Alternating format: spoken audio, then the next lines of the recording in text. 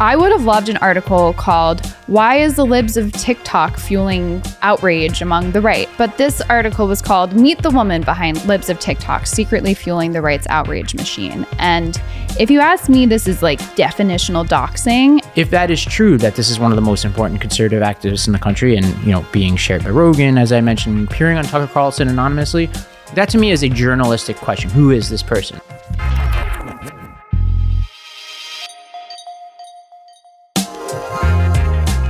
Welcome to The Lost Debate, a show for political eclectics. I'm Robbie Gupta. I'm Corey Bradford. And I'm Ricky Schlatt. Well, Corey, I'm really excited about the stories today. Yeah, we got a hot one today. On today's show, South Carolina is set to execute a death row inmate by firing squad. We'll talk capital punishment in America. How many libraries do I have to donate before I can get my kid into Yale? Robbie here went to Yale Law School, so his kids will probably get in regardless of their LSAT score. We revisit the practice of universities showing a preference to kids of alumni. And we'll talk to a former school principal around here who may have some thoughts on the Biden administration's new rules for charter schools and their access to federal grants. But first things first, one of these days we'll launch that milquetoast centrist of TikTok page we've always dreamed of. But for now, the world has Libs of TikTok, an aggregator account that gathers up clips it purports to represent left-wing America, LGBTQ America in particular, and drops them in our Twitter feed. Since last year, it's gained a huge amount of influence on the online world of right-wing politics, leading Washington Post's Taylor Lorenz to enter the chat. We'll get to her role in all this here in a second, but let's start by describing just what this page does. This is a tool I use to teach students about gender and sexuality.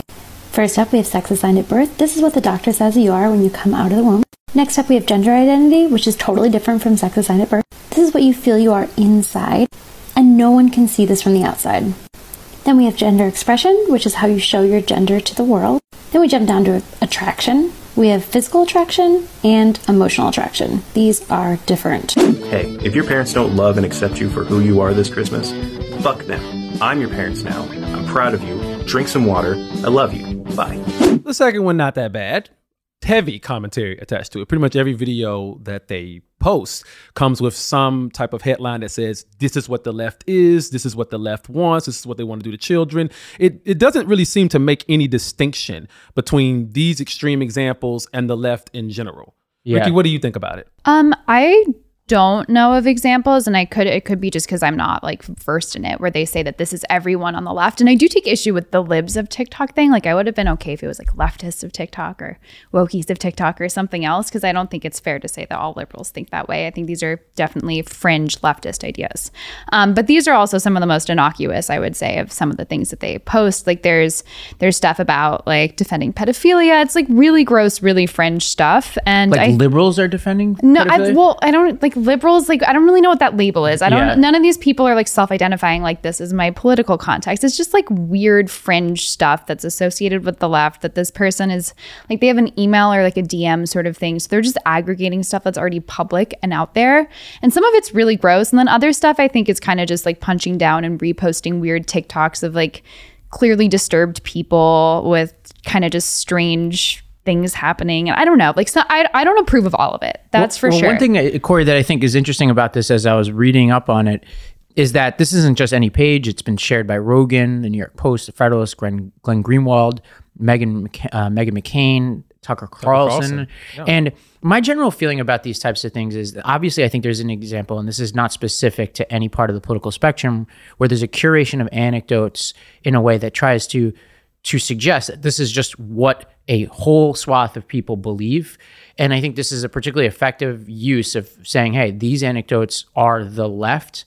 And the way I treat it is, I want to see data, right? Yeah. Like I want to see polling data, and I treat very differently data that says, here's a whole group of people, we've asked them, and we've used some scientific analysis to say what your views, for instance, on gender identity are. By the way, what they said here, I know plenty of people who will defend that. And part of it is like, I don't want people to be defensive about these positions, because these are actual positions that people are debating in the public square. And then I treat differently, like let's say a politician says something. They're representing a lot of people. So therefore I view like anecdotes about them differently than like some person just randomly on TikTok, you know? Yeah, I mean, it's the easiest thing in the world to do, to take the most extreme examples of something, curated in a certain way to say that, oh, this is the example of everybody on that particular side. My biggest problem with this page is that it doesn't seem to actually care about children. If it was actually caring about children, then the focus would be these particular teachers or these particular educators are doing the wrong thing here. Instead, it tries to basically say that these people are representations, or they're representative of liberals. They're representative of the Democratic Party. The goal here seems to be, if you vote Republican, you will be able to stop these types of teachers and these types of people from being able to. I would say that the majority of the tweets are actually pointing out specific teachers and the ages and what district it is. And like, yes, I have issues with some aspects of that. But I mean, I think that this recent expose in the Washington Post about this account is making it sound like it's some sort of like Republican institution, whereas it's just this girl who made a Twitter a year ago that happened to blow up in recent months and all of a sudden is like in the spotlight. Like, this is just an aggregator of public things. This is not, there's no think tank behind it. There's no politician behind it. And so I think to ascribe that it's pushing a Republican agenda like in such a deliberate way might not be completely fair, but it is certainly affecting it because people are seeing it. It's called Libs of TikTok. It's asserting that everybody on this page is a liberal in representation of liberal thought. So I would say I think it's asserting that there's a concerning fringe. And one of the things that's disappointing about the conversation that happened following this Washington Post expose is that it was about who is this girl? Who is this person behind this? And never at any point does it investigate, like, are there some genuinely weird things that they're pointing out about the fringes of the left-wing political world in America? Are there some legitimate things that are kind of strange that we should say, like, yes, we distance ourselves from these things, but we also don't agree with this type of kind of vigilante Twitter page or this or that? Like, there was not really any effort to address, like, yeah, there's actually, like, maybe all these people who are looking at this page are not crazy. Like, maybe there are some weird, concerning things happening, and like, let's talk about that. Yeah, I think but I think, and Sager from Breaking Points said something equivalent to this. He said, there's a real story about how Libs of TikTok, by simply posting videos, became objectively one of the most important conservative activists in the entire country. Taylor Lorenz, the journalist who wrote the story, refuses to engage with the actual content, why it resonates, and chooses to try and destroy her instead, meaning her being the person who created the page, which I know we'll get to. I agree with this in a sense, in that people should defend what they put on the internet. And that doesn't mean all liberals have to defend everything that's on here, because, not. Like, I don't know enough about what's on this page. I suspect I probably disagree with a lot of it. The second video, as you mentioned, Corey, to me is like, there's not even much there. These two specifically, to me, like, I'm not up in arms about. There is far more egregious stuff. And like, an example of that would be the opening of this article in the Washington Post says, on March 8th, a Twitter account called Libs of TikTok posted a video of a woman teaching sex education to children in Kentucky, calling the woman in the video a predator. Next evening, the same clip was featured on Laura Ingram's Fox News program, which sounds super innocuous, sounds super unfair, but like, it also hyperlinks to the tweet in Internet Archive where you can't watch the video, and the video that they're linking to is this, which I think there's a legitimate conversation to be had about. Like, get down with yourself, explore your own body. Masturbation is really healthy, and I recommend it to people of all ages. All ages. As soon as my nephews could talk, they were doing that. That's what they were doing. Kids touch themselves. Kids start to ask questions, and we teach them the language for their bodies, right? That's your nose, touch your nose, show Aunt T, you can touch your nose. But my sister's not saying that when they're tugging at their penis, right? But it feels good, right? We have to learn ways to talk to young people about this so that they know how to explore their body consensually, so that it's not in public. So this woman's running a sexy summer camp. Okay, give me the details here. Who is this woman? She's a teacher? She's running this sexy summer camp for kids. Like, like, and what kind of kids? Weird. What kind of kids are we talking about? Children. Where? Like 11th graders, or are we talking about children? I mean, she said as soon as her nephews could talk, so I'm assuming 2-year-olds, 3-year-olds. I think until we get to the point of the debate about who created the page, which I know is what we're about to talk about, to me, this is a legitimate debate, right? And to be clear about what I said about inserting commentary, totally fine to insert commentary. I just think that, like, I think the sort of standard of scrutiny I bring to this page, just like not from a should it exist or not, but like whether I agree with the project or not, starts to raise the more commentary that's inserted into it. Obviously, the curation in itself is a commentary. I think that's what we're talking about. What does it suggest? Is this all liberals? It's some liberals. in a way, as somebody who spends a lot of time in New York and has spent a lot of time in left-leaning circles, don't mind pages that curate what some would suggest are extreme views, but sometimes I think views and ways of going about things that are on the rise on the left, even if they're not representative of the full left. And so in some ways, not knowing the full story of this page, but knowing enough about the person who created it to know that I don't necessarily trust her motives. The idea of curating like things that are purported to be on the left to try to shine the spotlight on it, I'm not against that in theory. In practice, I might have some issues here. Yeah, I mean, I feel like it's baseline culture wars stuff that I find exhausting. Some of the stuff I think is worth shining a light on. Other stuff I think is unfair. I'm not like totally all out defending this page, but like I think everyone is guilty of just getting into this outrage clicking sort of thing. And this is just somebody who's maximized that. We'll talk about the somebody here. So we talked about Taylor Lorenz. Was it the last episode or the one last week we talked about this? Yeah. So Taylor Lorenz, people can go back. We'll link to it in the show notes, but it's the last episode, I believe. Is a reporter, former reporter from the New York Times who covers social media beat and now is at the Washington Post. We talked a lot about the controversy surrounding her, and the timing couldn't have been better because now she's the one who authored this article. And Ricky, she's in the middle of another controversy here. Yes. So I think the controversy here is surrounding accusations of hypocrisy after she was talking about issues with online harassment and doxing and how that was targeted at her, and she thinks that's inappropriate. And when she said that, a lot of people had gone back to like examples of her kind of doing similar things to people. And then this article came out soon after, which I would have loved an article called "Why is the Libs of TikTok Fueling Outrage Among the Right?" But this article was called "Meet the Woman Behind Libs of TikTok, Secretly Fueling the Right's Outrage Machine." And if you ask me, this is like definitional doxing. And I actually went back in the Wayback Machine on this article. And in the original article, they linked to her real estate license that had her address on it. So that's legitimately doxing. And if I were a Washington Post editor, I would absolutely have removed that link, which they did only after people freaked out about it. They also talked about her full name, her place of residence, her business, her religious affiliation. Yes, I think she has the right to do this. I'm not saying that we should like censor the article or whatever, but yes, I think it's hypocritical. And no, I don't see how that's productive. And his background, just to refresh our memory, part of what makes this hypocritical, to use those words, is why? Just to remind us. Just recently on MSNBC, which I'm not like making fun of the fact that she's getting online harassed at all. Like, I think that's a huge problem and a lot of people have experienced that. But she said, this is a quote from her, just like last week, "You feel like any little piece of information that gets out on you will be used to destroy your life." And this is essentially, I mean, even though I'm not defending this woman in her entirety, like there's some weird stuff in her past, that's essentially what happened here. And she did that exactly to another person who's running this like little anonymous Twitter account in a big major newspaper outlet.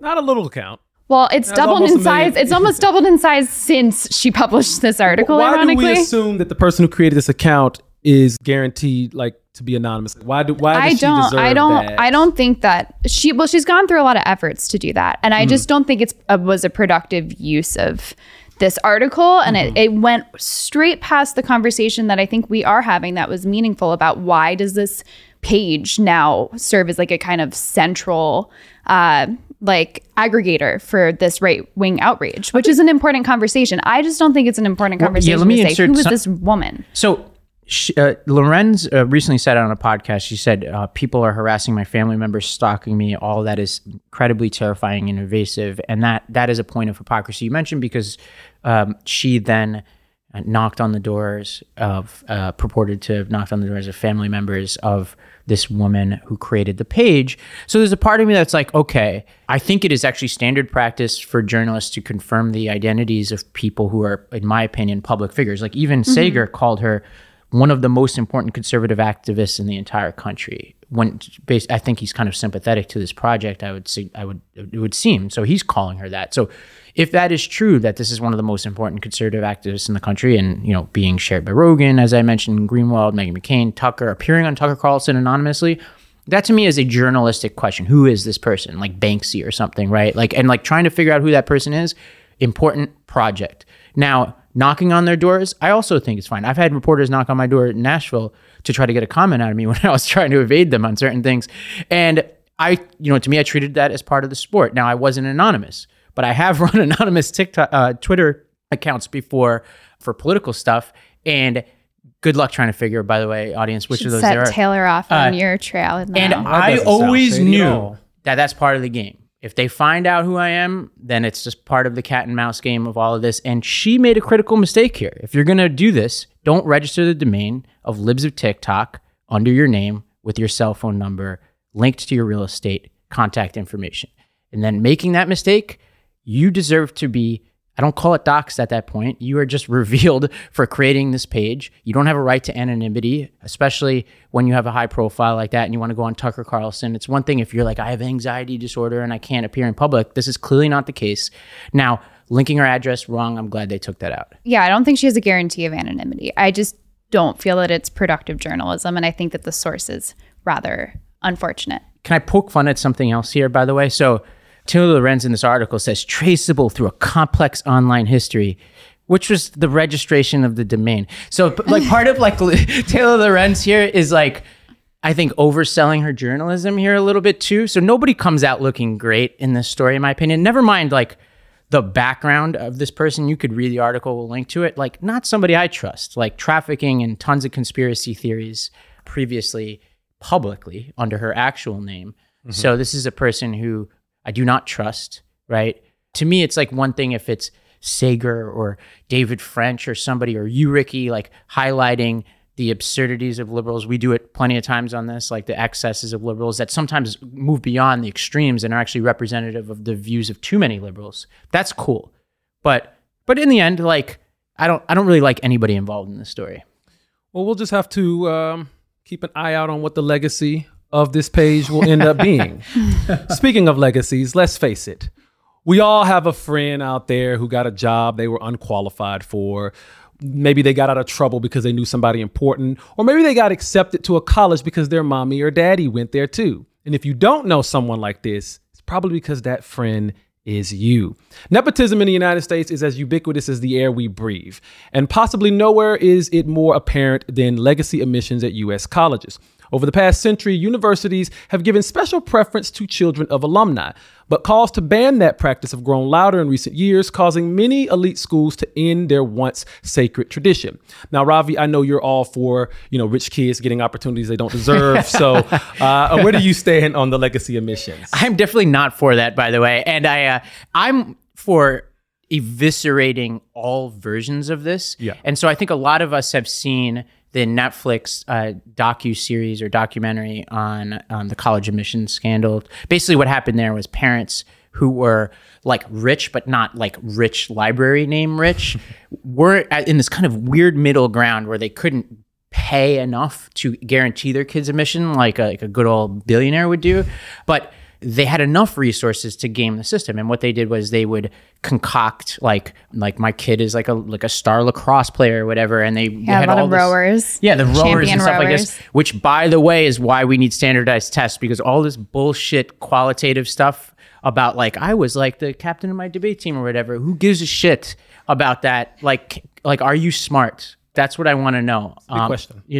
Like all this other stuff can be gamed by rich families. Those people went to jail. Okay, who did that stuff? Mm-hmm. Now, the people who are not going to jail, as Richard Reeves points out in this article in The Atlantic, called The Shame Deficit, the people who are not going to jail, it's corruption in plain sight in the United States, is legacy admissions in the U.S., which is kind of a uniquely American problem. I'm sure there are other issues around the world that are similar to this, but he's a Brit who points out that the U.S., which has this kind of Tocquevillian egalitarian spirit in so many different ways, has a bafflingly entrenched nepotism problem that is most shameful within our university systems and our K-12 system, where people can basically buy their way into the right schools and entrench their family histories. And I find it wrong. And I'll go over some of the stats in a bit. It's pretty damning. There's some interesting statistics from Harvard where their acceptance rate from 2014 to 2019 was 6% overall, which is insane. And that means that very qualified candidates are being denied for sure.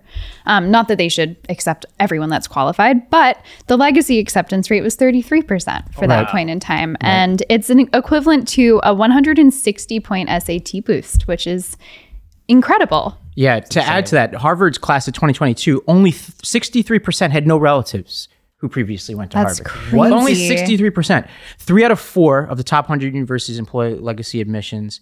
And Stanford, which is like one of the worst offenders on this, this was their quote about this when asked about Amherst, who admirably pulled back on their legacy admissions. They said this. They said, "We consider legacy status as one factor in a holistic review of all the achievements and attributes presented by each applicant." So they're basically putting legacy next to achievements, basically. They're mixing it with achievements, and this gets to my point. Like, I want actual achievements. I want things I could look on a piece of paper and say, you objectively did this thing, and I can objectively say you're going to do it again.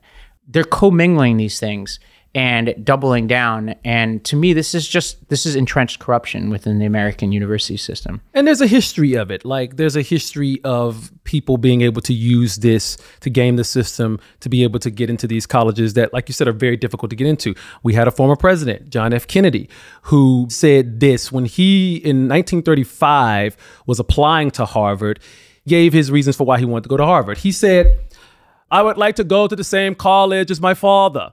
To be a Harvard man is to be a Harvard man is an enviable distinction, and one that I sincerely hope I shall attain." So you got better over time in that impression. Yeah, I did. It started out rough. Better. You got to get like the Mayor Quimby from The Simpsons. You got to get into it. But yeah, audience, I got better over time. I promise the audience, we're not taping this on 420. There's something in the water today here. No, I agree. And actually, Reeves in this article says the following. He connects it. He says it's not just about the university system, but he says, few feel any shame in sending their children to expensive private K-12 schools or providing internship opportunities to friends and family. So he extends it beyond to say this is a K-12 problem and it's a problem in employment. And there was a quote from somebody named Matt De Silva on Twitter that I think puts this eloquently. He says, "Opportunity hoarding is a toxic cultural element nearly universal among the American upper middle class, even by self-professed liberals. We see it in legacy admissions, unpaid internships, and exclusionary zoning. It must be exercised from our culture." And I like the connection because it's not just about the universities. It's about like basically every aspect of education in this country. I don't agree with just outlawing it across the board. I think that private universities should be able to do that if they so choose. What do you think about this Bowman proposal to get rid of the federal funding? Yeah. Exactly. That I think is completely reasonable. And, you know, at first I thought, well, a lot of these schools probably aren't getting federal funding, but Harvard, with their endowment in the literal billions, has taken $976 million in federal grants, which is just kind of feels like it shouldn't even be happening, to be honest. So I'm all down for like tying those grants to a policy where legacy is not a factor in admissions. Right. Yeah. And I think like, I think in this case, and what we're referring to is Jamal Bowman, among others, introduced legislation to ban the use of federal funds for institutions that practice legacy admissions. And this has been mimicked at the state level. New York State has a similar bill, for example. So there is some momentum here to change this practice. I think the Kennedy impression wasn't that bad. I mean, no, it was good. I'm saying it was better with time. You know what I'm saying? Like, I think like the pauses made it better, in my opinion. Yes. Well, yeah. There's a certain cadence to it. Yeah. Well, guys, let's ease our way into a much lighter topic now. The death penalty. Seriously, though, South Carolina is planning to execute a death row inmate by firing squad. It was set to happen next week, but the state Supreme Court there is pushing that timeline back for the time being. Still, the whole concept of this execution by firing squad in 2022 just adds a whole nother layer to the ever thorny debate over capital punishment. Ricky, I know you're of the libertarian persuasion. Where do you come down just generally on capital punishment? Yeah, so, well, this case specifically, Richard Bernard Moore was convicted of killing a convenience store clerk in 1999, and he chose the firing squad over the electric chair, but is making the argument that both of them are unconstitutional. And in my mind, I think there are absolutely heinous enough crimes that people deserve to die for, but I absolutely do not trust the state or the level of proof. Like, the burden of proof is just so high that I absolutely do not trust the state to convict someone and sentence them to death. And one exoneration is too many, but there have been 185 since 1973, and certainly there were people who weren't exonerated that were innocent. So I'm completely against it. Yeah, I think that there are like three goals of our criminal justice system, and I think people don't separate them enough. You have deterrence, like we want to stop people from committing terrible crimes. You have rehabilitation. You want to say, all right, we want to get to the point where we like fix whatever the issue is and send people back into society so that they don't do that crime again. And then you have retribution, which is the most controversial of the three. And I think that's mostly the thing that's at work with the death penalty, because you can incapacitate somebody pretty easily by just putting them in prison for the rest of their lives. They will not commit that crime again, putting aside the whole discussion of how unsafe our prisons are generally. But when you're at that level, you're usually in segregation. I would say also deterrence. This is murky too, because prisons are so horrible that I'm not sure like saying you're going to kill somebody who's probably like has some kind of massive instability or sociopathic tendencies is going to be deterred by death by firing squad versus going to a prison that has rampant rape and abuse for the rest of their lives, right? Like, and where you lose your freedom. Like, so for me, this is about retribution. It's like this scratching this itch as a society to say, you have committed a crime that's so bad that we must, it's about us more than it is about that person. And for those reasons, I think this is not where we should be in public policy. It's just not a good enough rationale to me. I think the biggest problem with it is there really is no humane way that we've come up with so far to be able to execute someone. Right. I mean, lethal injection was supposed to solve this problem, and it hasn't. There's a lot of data to suggest that lethal injection is not a humane way to kill a person, that that there are a lot of horrible things that happen to a person as they're getting injected with these different chemicals that they've used for that. You've had, like in this South Carolina case, this person had to choose between firing squad and electric chair. I mean, I don't think I'd have a hard time choosing between those two because they both sound awful. I mean, it almost seems like, and this might sound a little bit, a little glib, but it almost seems like if you went back to like the older methods of just like, I mean, guillotine was probably the most, quickest, method. Yeah, but maybe we should just stop killing people. And I think like, for me, it's not there is a principled matter of it, which I in some ways just described, but then there's the practicality of it, right? Equal Justice USA says it's 10 times more expensive to try a death penalty case than a non-death penalty case. And there's this guy, this former district attorney named Sterling Godspeed, who says, I think I could prove to you that I could put someone in the Waldorf Hotel for 60 to 70 years and feed them 3 meals a day cheaper than we can litigate a single death penalty case. So you have the cost of the death penalty, and then you have these enormous numbers of people who were basically sending a lot of people to death row. We're not executing a lot of them. And we've exonerated since 1976, which is when the Supreme Court handed down a really critical case, the Gregg case, basically allowing the death penalty to move from its moratorium, which was only a few-year moratorium. Since 1976, we have exonerated over 100 people on death row, never mind the people who've gotten lesser sentences, which is a huge percentage of the number. And we're not executing a lot of these people. Not that I view execution as a success, but it's just not an efficient process of delivering justice, and it's super expensive. There's one town. So sometimes this burden goes down on towns and counties because they are... It's so much of the cost isn't in the incarceration part of it. It's about how expensive it is to try these cases. And in Jasper County, Texas, for example, they had to raise property taxes by nearly 7% to pay for one single death penalty cases. And there are 2 capital cases forced one county, Jefferson County, Florida, to freeze employee raises and slash the library budget. This is a stupid use of public funds. Well, it just sounds like the lawyers and the courts involved in these cases are making it a little bit more complicated than it had to be. Obviously, it should be complicated. I mean, you talk about somebody's life here, but I mean, that's like you said, the cost is more in the trying of the cases. If you simplify that a little bit, then you bring that cost down. I mean, ultimately, one thing is like, how do you simplify it? Because I think part of what the costs are is that they want to be really sure. Yeah, absolutely. So there's more forensic evidence, for example, things like that. And so I think a lot of people think it's the appeals. That's what they have in their head. And and for sure, like the appeals of death penalty cases are very involved, and often involves like clemency with the governor and all this complicated. But there's so much before it even gets to that point wrapped up in the costs. And to me, this is a libertarian argument. I'm a shade of libertarian, and I don't trust the government to do a lot of things, one of which is to give a permanent decision on most people's guilt. So it's one thing if it's Jeffrey Dahmer, but in a lot of these cases, it's way murkier than that. And I don't trust the government to make that determination in an absolute sense. Yeah, and all the data surrounding whether or not it's an effective deterrent is really shaky. If you break it down by region, where the places, the South is where there are the most executions and also where it's the highest murder per capita, and that tends to be exactly the opposite in the Northeast, where there's almost no executions taking place, and the murder rate is much lower relatively. And I mean, I also think, is it not an adequate punishment to spend the rest of your life in prison? I feel like, honestly, that seems in some regards like a worse fate than just kind of. I think it depends on the person and depends on the prison. Yeah, but I totally agree. But also too, to your point about the fact that murders are higher in the South, where there's a death penalty versus the Northeast.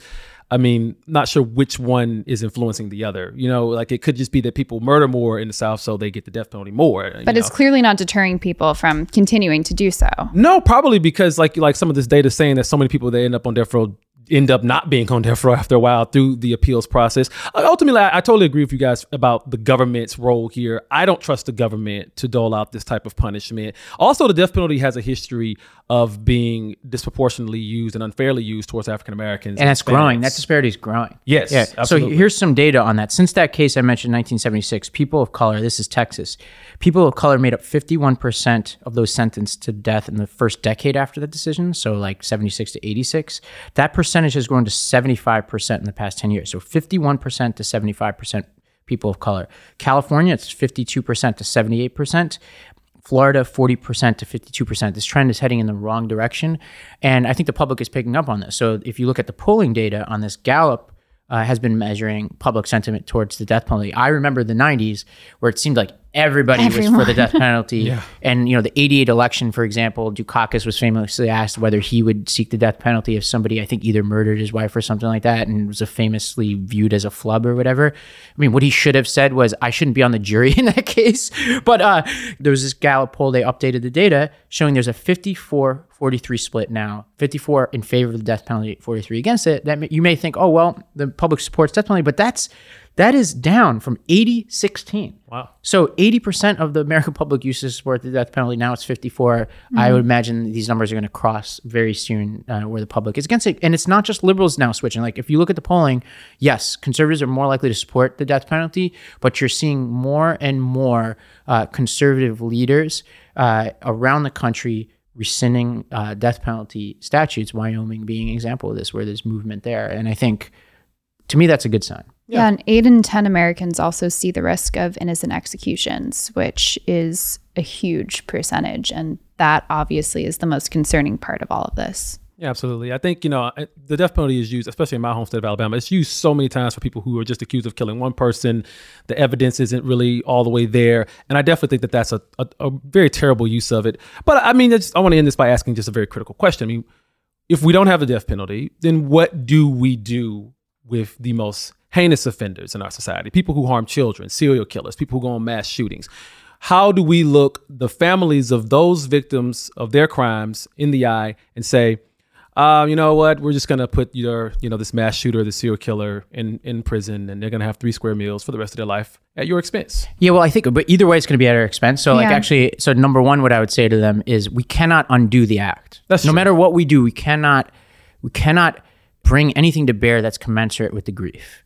And so I think the question is, how do we prevent this person from ever doing it again, which is the most important thing, and send a signal to future people not to commit that crime? And to me, I'm hard pressed to think of the mass shooter who's making the distinction between death by firing squad, which, by the way, a lot of those people are probably not afraid to die, right? Yeah. Or like life in a prison, which, to me, a lot of these prisons violate the 8th Amendment. You're probably at 100% risk of rape in a lot of these prisons, right? And they're horrible places. A lot of these people go to segregation units. And that's, like, to me, I'm just speaking for myself here, and I imagine a lot of people feel this way. I would be more deterred to commit a crime if I knew that was my fate, like rape and segregation or segregation. Usually it's probably a choice between the two for the rest of my life. I would rather you shoot me in the head. Well, it sounds like, Ravi, you consider the death penalty almost too ethical for some of these people, and that's a good argument to be made. On to the education beat. School choice has been front and center, and the debate over choosing to attend a charter school has never been more contentious. New regulations proposed by the Department of Education seriously limit how charter schools can access federal funding. Activists for these schools say the Biden administration is effectively trying to kill new charter schools through bureaucratic red tape. But the administration says it needs to weed out nefarious spending and protect money that could fund regular public schools. Ravi, for some strange reason, I get the feeling you might have some strong opinions about this. Yeah, for people who are new to the podcast, I was a charter school principal for a few years, and then I was a superintendent of a network of charter schools that I founded. It was a network called Republic Schools, and we had schools in Tennessee, in Nashville, and then we started Mississippi's first charter school, and now we have a few charter schools there. I'll just start by saying what a charter school is, because I think people might not know, right? 90+%, or about 90% of charter schools in this country are nonprofit institutions that are run independent of school districts. And there are 3.5 million students in charter schools right now and about 7,500 charter schools. Basically, the deal for a charter school is, and actually it was Al Shanker, who was a former union leader, who decades ago was basically the proponent of this idea, because he felt like if you can give schools more flexibility, but in exchange for that flexibility, give them more accountability, great things can happen. Now, the unions have shifted their stance on this, which we'll talk about, I'm sure. But basically, that's the deal. So basically, and there are different ways you could give a school charter. In Nashville, I had to propose it to the school board, the local school board. And in Mississippi, I had to get it from the state. And those are two very common ways one can get a charter. And you have to basically argue in most places. Here's why we think we can run a great school. Here's the community support for it, yada, yada, yada. Here's our track record, why we can do it. There are a small sliver of states, I would say Michigan, Arizona, Florida, that are laissez-faire. They let too many charter schools exist, and a lot of times they do online private charter schools that are not well regulated. They're giving these schools and public dollars to people who don't deserve it, but those are the minority of those schools, and I know we'll come back to that. But the debate here is about the federal role in charter schools, and Congress has authorized the Department of Education, now going back, for a long time now, like 20 plus years, to give out money called the Charter School Program Grant. And that money is now set to be $440 million in 2023. And this is the primary mechanisms that even allow charter schools to get started and grow. About half of charter schools in this country have received those funds. And, our schools, for example, we received in just one grant, we received $9.5 million in a competitive grant for the CSP, not to mention money that the state of Tennessee gets from that grant as well that they pass on to us. So this is a really important grant. These regulations, and I'll go through them in detail, are basically a backdoor way for the Biden administration, and Biden has said on the campaign trail, I'm not a charter fan. This is a backdoor way for them to strangle those funds and limit the growth of charter schools, and that's very concerning to me. Why do liberals hate charter schools so much? Well, okay, so to me, I think liberals, well, not all liberals hate charter schools. Not all, but and so it seems to be the progressives seem to have a beef with it. Yeah, so we looked at this data the other day from Murmuration that showed that actually young liberals are actually supportive of school choice. If you look at Black and Latino Democrats, or just Black and Latino voters generally, they're way more supportive of charter schools. Why? Because they send their kids to the schools. So of that, half of those charters that receive the federal CSP money, 33.9% are Hispanic and 30.5% are Black. That's actually 2 times the number of Black students attending those schools than traditional public schools. So Black and brown families are taking advantage of these schools, which is why when you think about the Democrats who are pro-charter, who are they? They're Cory Booker, they're Eric Adams, right? They're Barack Obama, right? Who's against charter schools? It's Elizabeth Warren, right? Bernie Sanders, people like that. Now, there are definitely Democrats of color, AOC being one of them, who are opposed to charter schools. But maybe we'll just get to this now before we get to the CSP grant stuff, because I'll get back around to it. But let's talk about this hypocrisy before we get back to the data. Now, one thing that's going on here is, and I'll go through these provisions, the people who are pushing these provisions aren't being honest about them. And this is a long trend among progressives, usually the affluent progressives who move to the right neighborhood, who exercise school choice in their own ways through property values or sending their kids to private schools or magnet schools, et cetera, they don't call that school choice. They call charter school choice because they don't send their kids to charters. And they will obfuscate this contradiction in every way possible. We talked about Elizabeth Warren. She wrote a book in 2004 before she really became prominent as a public figure and elected official called The Two-Income Trap: Why Middle-Class Parents Are Going Broke. And she went even further than charters and was advocating for vouchers in that book, giving an eloquent defense of that policy, saying, look, like, parents can't wait. We need to give them options and we need to loosen up the system so that there's more innovation and parents can cross district lines and go to schools that they want. She then backtracked. Who knows exactly why she backtracked, but she did, as of 2019, receive $70,000 from teachers' unions and $2.5 million from the education industry as a whole. So she is the person who's, often critical of the special interest influence in Washington. Herself appears to be, in my opinion, captivated by the special interests, and she opposed the expansion of charter schools in Massachusetts, which is one of the highest performing charter school markets in the country, where they're nonprofit public school institutions. And then because of this, there's Sarah Carpenter, who's an amazing woman from Memphis, who I've had the chance to meet, confronted Elizabeth Warren on the campaign trail in 2019 when Elizabeth Warren was running for president. And Sarah Carpenter is a huge advocate for charter schools in Memphis, which, if you know anything about that school system, they need a lot of help. She was pressing Elizabeth Warren about why Elizabeth Warren sent her kid to a private school, but yet opposes school choice for Black and brown families. Let's roll this clip. Make your kids, because I read that your children went to private school. No, my children went to public school. So just for our listeners there, Sarah says, you sent your kid to a private school. Elizabeth Warren is like, no, I sent my kids to public school. You want to guess what the real story here is? Please tell me. She lied. So she's trying to make Sarah Carpenter look dumb. And now this isn't the first time Elizabeth Warren has lied.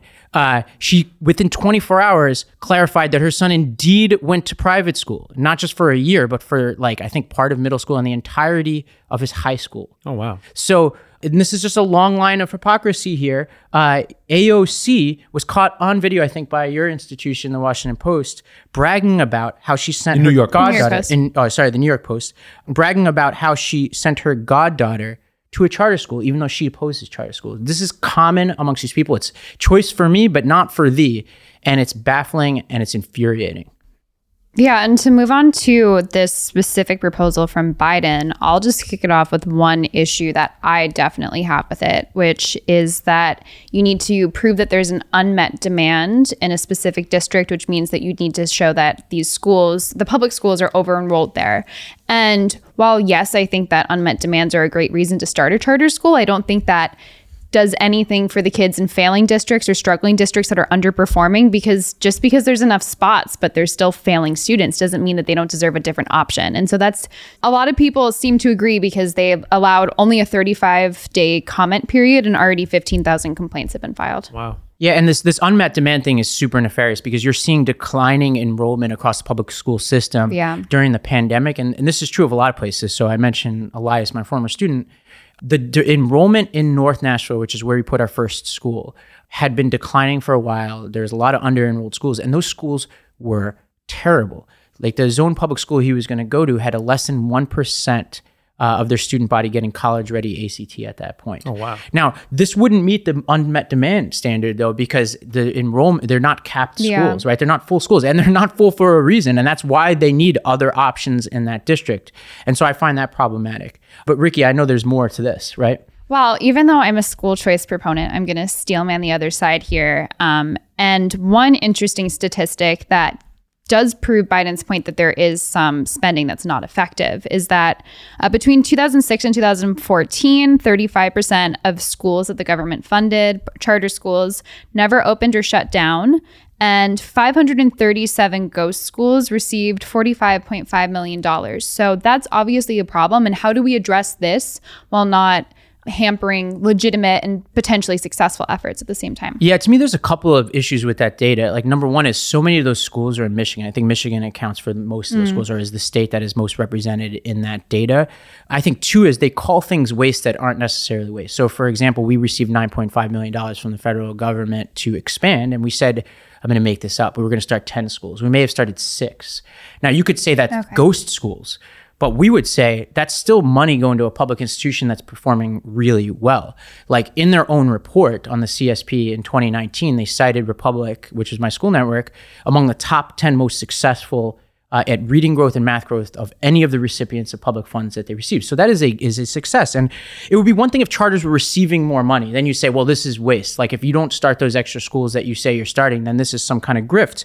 But the Cato Institute looked at this and showed that charters are receiving, and this was definitely my experience where I started schools, much less money than traditional district counterparts. They examined in 2018, 18 cities.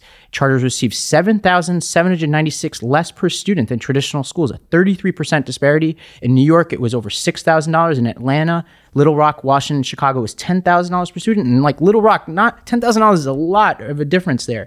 And a common critique from people who oppose charter schools is, well, you get philanthropy. But they looked at that and they said that once you account for philanthropy, the gap increases. It doesn't decrease. So when you count for philanthropy, it adds $1,400 to that gap. So we're talking about schools that were already underfunded, and they're calling that waste.